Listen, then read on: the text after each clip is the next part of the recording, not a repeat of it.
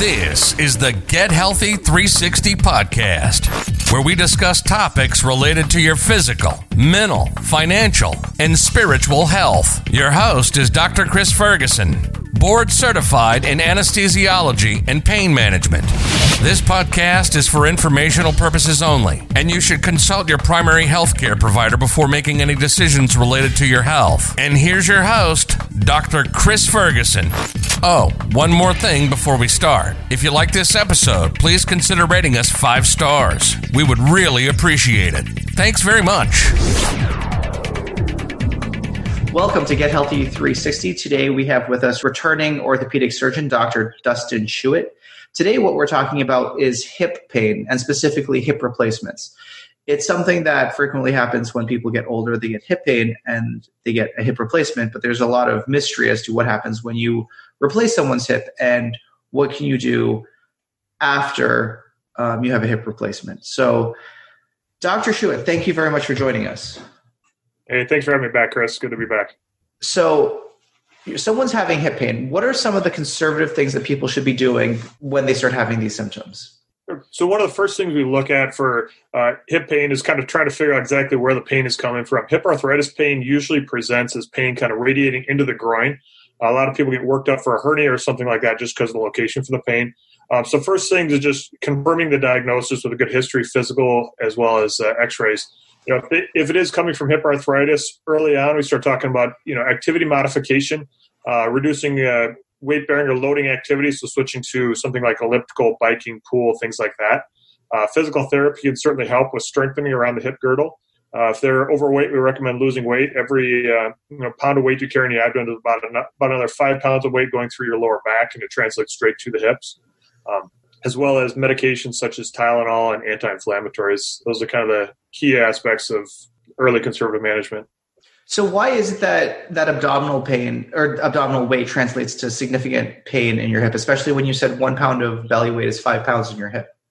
Sure. So the biomechanical studies, so the weight that you're carrying in your belly, abdominal weight out in front of your center, the way that it presents or the way that it loads your axial spine is it ends up increasing about 5 pounds of weight due to the pressure being farther out. It's kind of the same concept as if you're holding a bottle of water close to your chest, it's a lot easier than a bottle of water farther out away from you. So the farther out it is, the longer the lever arm, not to get too much into physics, but it translates more weight onto the back. And that weight on the back is loaded directly through the hips in the standing position. Are there any sports that translate into early hip breakdown or degeneration? It's an excellent question. We always talk about a thing called the hockey hip. There are people that have certain anatomic abnormalities called femoral acetabular impingement, which is a fancy way of saying that instead of the hip ball being perfectly round or the acetabular cup being perfectly kind of receptive of a perfectly round ball, they have impingement of those bony surfaces, especially in positions of forward flexion, like leaning forward, like picture somebody skating playing hockey. So hockey is definitely associated with a little bit higher rate of hip pathology. There's some evidence that increased distance runners may have that. Rugby players can have it as well. And there's also higher incidence in military personnel for hip arthritis at a younger age. So if someone's having hip pain, let's start on the conservative end. What are some of the conservative things someone can do to take care of hip pain? Of course. Early on, anti-inflammatories, rest, stretching, physical therapy again to work on the hip girdle strengthening, as well as improving kind of core muscular, improve any postural abnormalities, avoiding any activities that cause significant worsening of pain. If you're somebody who loves to CrossFit and doing deep front squats causes your hip pain to get worse, avoiding something like that, obviously, as well as just overall healthy diet, healthy weight, and offloading activities such as swimming, water aerobics, elliptical, bicycle. And what do you count as a healthy diet? So healthy diet is basically, the general diet that if you were eating it and your doctor saw you eating it, they would not be upset or not have issues with. So, good amount of fruits and vegetables, good amount of protein, minimizing the, highly processed foods, the carbs. I've had a couple of guests in the podcast the last couple of episodes that have talked about healthy diet. And I think kind of referencing back to that, they're obviously more experts than I am, but in general, stuff that looks healthy and is more natural, less processed. There seems to be a consensus amongst everyone that highly processed fast food is not good for you. I would entirely agree. So then let's say someone tries a healthy diet, they try physical therapy. What is your threshold for offering someone a hip replacement versus not offering a hip replacement? Big thing that I look at is I look at their x-rays as well as their symptoms as well as their physical examination. If they've got significant joint space narrowing on x-ray and they start having some extra bone, we call it osteophytes, just extra bone your body develops to try and offload the hip joint. When they start seeing that, and then their symptoms correlate with what I expect for hip pain. So typically groin pain or pain right around the hip girdle itself. And then their examinations starting to have limited range of motion, things of that nature. Those are the times where I start thinking about it. But I always tell patients a hip replacement is never a surgery I tell you have to have. Now, the exceptions to that, if somebody has a bad hip fracture, a lot of times we'll do a hip replacement for a hip fracture. But for hip arthritis, it's when their symptoms become debilitating, which is very different from person to person. I see them 20, 30 minutes at a time in clinic. I don't know what their day-to-day life is. When it gets to the point where they're saying it is affecting their quality of life and their ability to do what they want to do, regardless of what that is, and it matches up with the x-ray and the physical examination, then I would say it's reasonable to consider. But it's the patient-driven process. It's their decision. So it seems like that it's part of your body. Someone's replacing part of your body. So let's say I needed a hip replacement. And I know we covered this in the hip, or I know we covered this topic in the knee lecture, but I think it's worth covering again. If someone's looking to have their hip replaced, it's a large procedure, and I'm not an orthopedic surgeon, but I would imagine it's a technical procedure that requires a high degree of skill to do. So how does someone go about choosing who does their hip replacement? So the big key you want to know as far as the hip replacement, there's better outcomes if people do 50 or more hip replacements a year. So you want, like anything else in medicine, you don't want to go have a procedure done by somebody that dabbles in that procedure, occasionally does that procedure. You want somebody that's a primary focus of their practice. So a big key is looking for somebody that does more than 50 a year, that has a good amount of experience. There's a certain subset of orthopedic surgeons, including myself, that are fellowship trained in joint replacements. So we do a full year of fellowship in knee and hip replacements. Those surgeons tend to be surgeons who do a much higher volume and also do a large amount of revision surgery, which revision surgery is a good way to kind of see what didn't go right. So revision surgery is where somebody's had a problem with a prior joint replacement, whether it's an infection or something went wrong biomechanically. And when you kind of do those surgeries, you learn a lot about, all right, this is where this hip went wrong. This is how to do this better. This is how to avoid that. I do a lot of revisions on surgeries, or patients who have surgeries that I didn't do their surgeries. And you kind of learn from that, saying, all right, this is the best, better ways of doing this. So I think big picture, you want somebody ideally that's fellowship trained in hip and knee replacements, and that's somebody that does at a minimum of 50 hip replacements a year. So if someone gets a hip replacement, now clearly it's unlikely that everyone's going to find someone who's fellowship trained in hip replacements. So what is the reasonable recovery period, and how do you know if there's something wrong with your hip replacement, I should say? So by and large, hip replacements actually cover faster than knee replacements. Majority of my hip replacement patients are getting up and walking the day. Well, they're all getting up the day and walking the day of surgery. And the majority of them say their hip actually feels better and they have less pain after a surgery, which is obviously a big surgery. You've seen some of these surgeries, I'm sure, throughout your residency and your career. They're feeling better afterwards immediately than they did before the surgery. Most patients of mine stay in the hospital overnight. There's a lot of places where patients have a hip replacement and go home from the hospital or surgery center that same day. Typical recovery, I tell them expect to use walker or crutches, something like that, for a couple of weeks. And then I don't want them to do anything strenuous as far as heavy lifting or activities for about 6 weeks. Range of motion comes back pretty reliably with a hip replacement. And strength is kind of the biggest part. It takes about 6 months to a year to get back. In overall, big picture following a hip replacement, if there's something you're concerned about, you should contact your surgeon about it.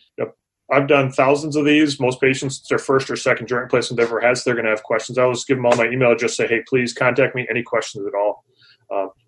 Big worrisome signs are increasing pain after the pain had been decreasing, any redness or drainage around your incision, and then overall just kind of systemic problems as far as just feeling ill, feeling sick, things of that nature. Now, in the scope of medicine, there are people like yourself you've gone to medical school, you've done an orthopedic surgery residency, and then you have even more training specifically in joint replacements. Now, there are other orthopedic surgeons with a lot of experience, but joint replacements are not their main thing, or they just don't do a lot of it. Now, I have seen this, and I'm sure there's someone listening to this where their orthopedic surgeon probably did the best that they could, but it just doesn't quite feel right. So I have seen this where their doctor will say, no, I think everything's fine, but the patient just has a feeling that there's something not right. What does that patient do? So I think the big key to remember is that 95% of people have a hip replacement, and that's whether it's done by a fellowship-trained surgeon or non-fellowship-trained surgeon. So across the board, 95% of people are very happy, very satisfied, and at 20 years, their hip is still in and working well. It's the most successful surgery in orthopedics.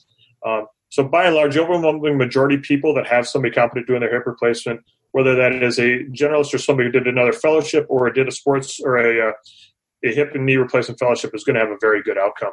If they feel like their hip replacement is not doing as well as they want, I think a big key is going back to either their surgeon or another orthopedic surgeon, getting x-rays, see if there's anything going on there, any cause for concern, and getting an idea what's going on. If you're going back to the same surgeon, they're saying, no, it's fine.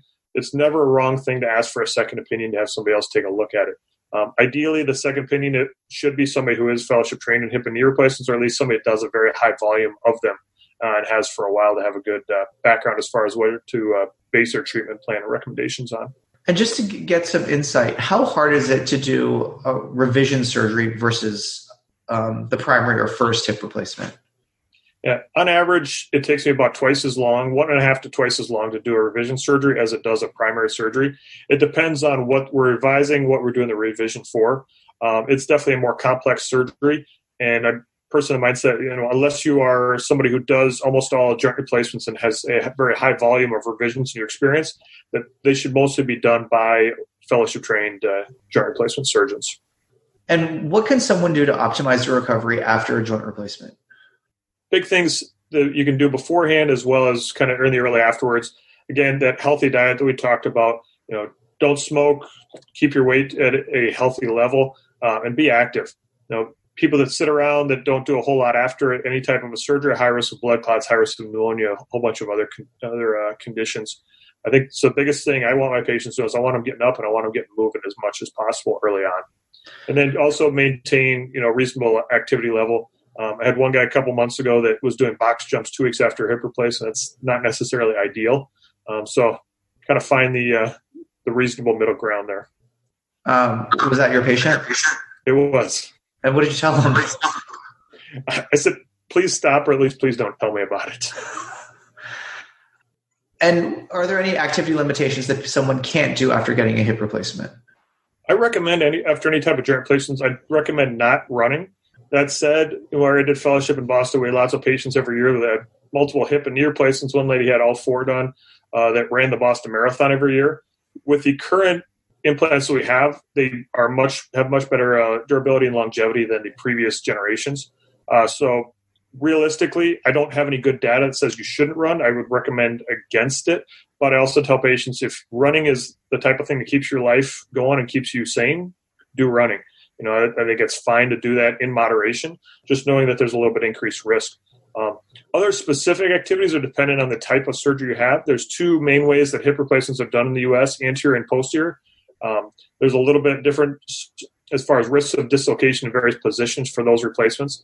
That said, I do both anterior and posterior. I don't put any precautions on my patients afterward. I want them to have full range of motion. And the big reason for those precautions is, again, dislocation limitations. But I check the stability in their surgery to make sure that they can handle any range of motion they could physiologically get to. Can you go through some of the pros and cons of that anterior versus posterior approach, just for people who are considering hip replacement surgery? Of course. So posterior is the more traditional approach, has been around or been used more for a longer period of time. Traditionally, the biggest risk of a posterior approach is dislocation. It used to be as high as 10%. Now it's down around 2% or less for lifetime of a hip replacement. The anterior approach has been billed as a muscle sparing approach. You go between muscles instead of cutting muscles. The muscles do get beat up a fair amount during the surgery, so I'm fairly cautious about using the term muscle sparing. But it does also have a lower dislocation rate. Majority of the benefits of the anterior approach are patients get up and moving a little bit faster in the first 6 weeks following surgery. Beyond 6 weeks, there's not much of a benefit or difference between the 2.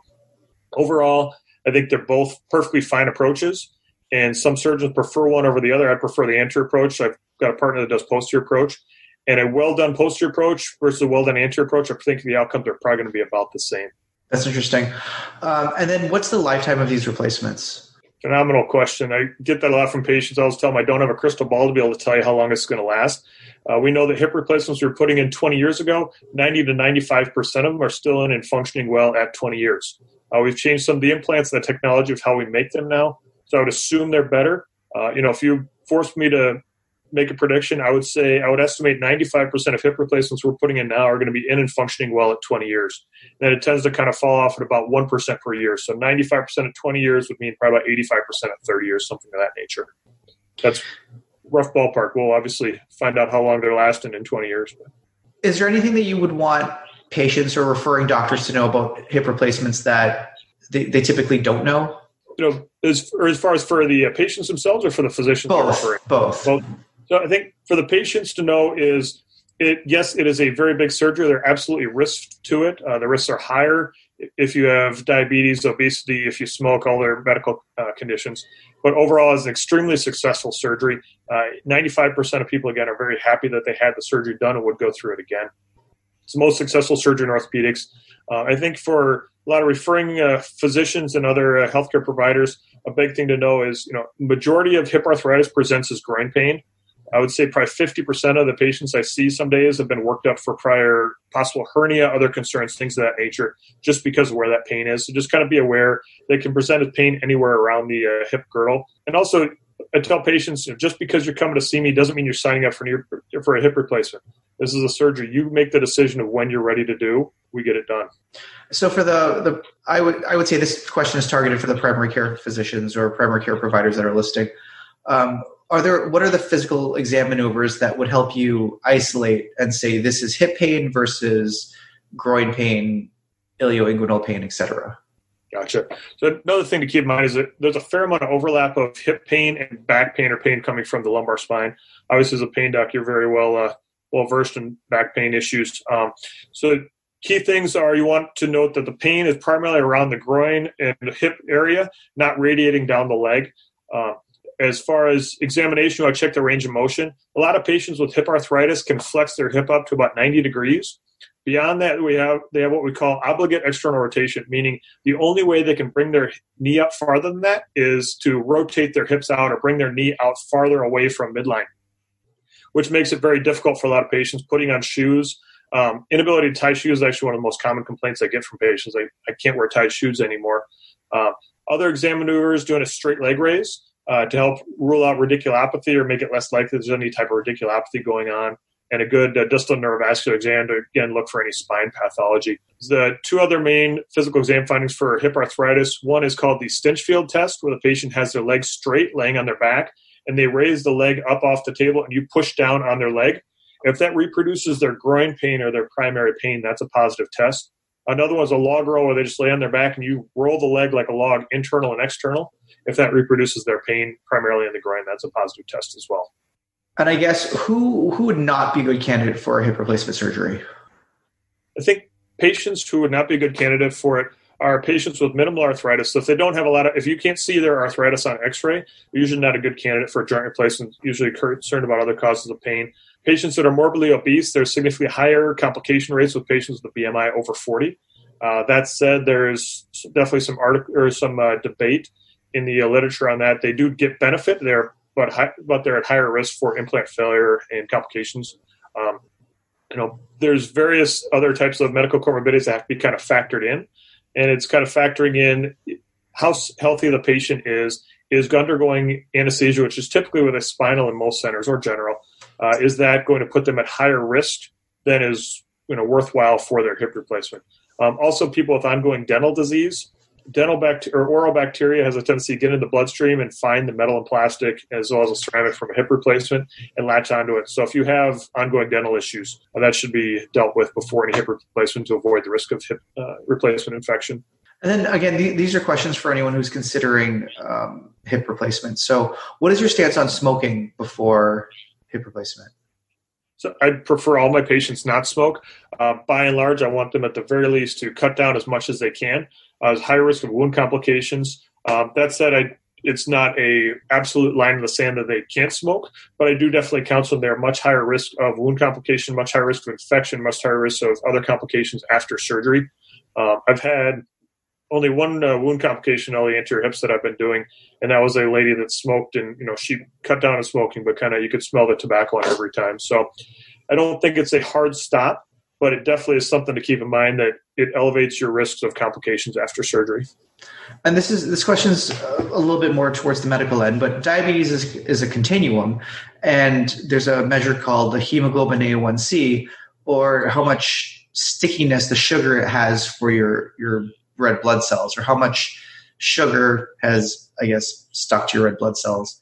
And that's a measure of how well your blood glucose is controlled. So do you have a hard line in the sand, or is it more of a gray area for what you would use? So there's literature showing there's higher risk of infection if your hemoglobin A1C, so your long-term blood sugar measurement, is higher than 8, and some literature showing higher than 7. So my hard line is they have to be below 8. Ideally, I want them 7 or below, just because it gets them back down to the risk profile of a regular person. Again, kind of like with the smoking, as well as patients kind of on the borderline of obesity, I tell them, you're at higher risk for complications, and I counsel them extensively on what those complications are and what they would entail. But it's a shared decision making that they kind of make that decision. But again, BMI much over 40 or hemoglobin A1C over 8 are hard cutoffs for me. That I think the risks definitely outweigh the potential benefits. And with these surgeries, most of them, 99% of them, go really, really well.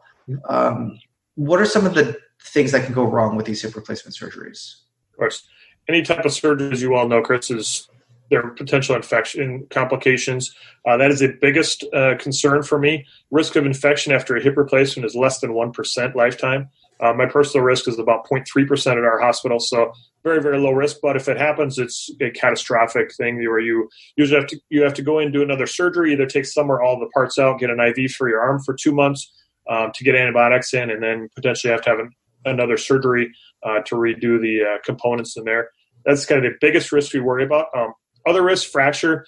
During the surgery, there's a chance of fracture, breaking the bones around there. If that happens during surgery, sometimes we'll put a little cable or a wire around the femur to stabilize it. It doesn't change anything as far as long-term outcomes. Or if the patient was to fall after a surgery, they can fracture it just because the metal we're putting in is stronger than their bone. So they'll break a little bit. But that usually takes the amount of force that would normally break their bone anyways, just breaks in a different way. Blood clots, we put everybody on usually aspirin for most patients to help reduce the risk of blood clots. Heart attack, stroke are all theoretically possible around the time of surgery. They could have some stiffness, which is pretty uncommon, and then dislocation is another big risk that we worry about. But we change how we put our components in, and we check to make sure that the hip is very stable during surgery before we leave the operating room. All those things added up, less than 5% chance of any major complication following a hip replacement. So what do you do if someone does dislocate their hip replacement? Sure. So dislocation rate traditionally was about 10% back 20, 30 years ago. We changed the way we do the surgery and the components we use, and it's now probably less than 2% lifetime. For anterior approach, it's been reported as less than 0.3% in some studies. If they do have a dislocation, they go to the ER. We try and get it reduced in the emergency room under some sort of IV medication. 60% of the patients that have a dislocation will get it reduced, never have any problems. If they have recurrent dislocations or if there's obvious issues with where the parts are in, we do a revision surgery to change those to make it more stable.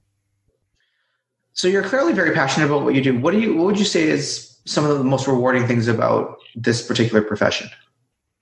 I think the best part about it, I have the advantage of being a military surgeon as well as an orthopedic surgeon, so I get to deal with a fair amount of military personnel as well as military retirees. It's a very gratifying population to work with, to be able to help out those who have done so much and sacrificed so much for our country. And as far as the joint replacement surgery, I love it because my patients get better. It's a lot of times when I was on rotation as a medical student, you kind of see, like internal medicine, you sort of feel like a lot of times that you see the same patients over and over again, you see them kind of gradually, at best stay where they are, and a fair amount tend to worsen over time. My patients, by and large, I see them at 2 weeks after surgery, they're having a fair amount of people doing all right. And then I see them at 2 months, and the majority of them are very happy they've had the surgery done. They're showing me pictures of, hiking that they hadn't done in years. They're out on their bikes, they're going fishing, they're doing things with their grandkids, just being more active. Just hearing their stories of what they're able to do now that they weren't able to do. And so many of them say, I wish I would have had this done years ago. That for me is really gratifying to know, one, that I helped somebody, two, that they're happy I did it. And then three, that their quality of life is improved. It's a big surgery. Last thing I want to do is put somebody through a big surgery and have their quality of life be the same or worse. My goal is for them to get better. I want patients to get out there and be active. And just hearing about their stories of how much better they're doing so quickly afterwards is really gratifying. Well, thank you for your service for helping those who have served and taken care of our country. But if you're working in the VA system, is there a way for a civilian to have you evaluate them and if needed, do their hip replacement, knee replacement? So I'm actually on the active duty military side. So patients, we get some VA patients. Unfortunately, there's not a way for somebody to have me see them. I will probably be getting out of the military in the next 48 years. So after that, I will be happy to take all comers. But unfortunately, if they don't have access to the TRICARE system or the VA system, there's not a direct way for me, unfortunately. Well, if we did cover this in the knee replacement, but I'll ask you again. So if someone wants to find a fellowship-trained replacement specialist, how do they do that? I think a big key is looking at most civilian practices have websites, and look up for the surgeon that you're considering. And most of them, you want to see look for their educational background. It should show medical school, most say an internship, residency, and then you want to look for fellowship. And the fellowship should say it's in either adult reconstruction or arthroplasty or joint replacement or something along those lines. If you're not certain, you can always call their practice and ask, say, hey, is Dr. So-and-so, did she do a joint replacement fellowship, things of that nature. Any other closing thoughts? No, that I can think of. It's a phenomenal surgery. I love doing it. It's my favorite surgery to do just because the outcomes are so great. And anytime you can do something for a patient and have 95% odds that they're going to be very happy that you did it, it's always a good day. All right. Well, Dr. Dustin Schuett, thank you so much for taking the time. And again, thank you for taking care of the armed forces folks, because they definitely need it with all the work that they put in.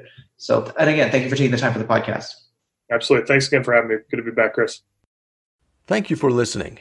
If you enjoyed this podcast, please subscribe and visit the Get Healthy 360 Facebook page. We are always looking for feedback and new story ideas. Thanks again, and see you next time.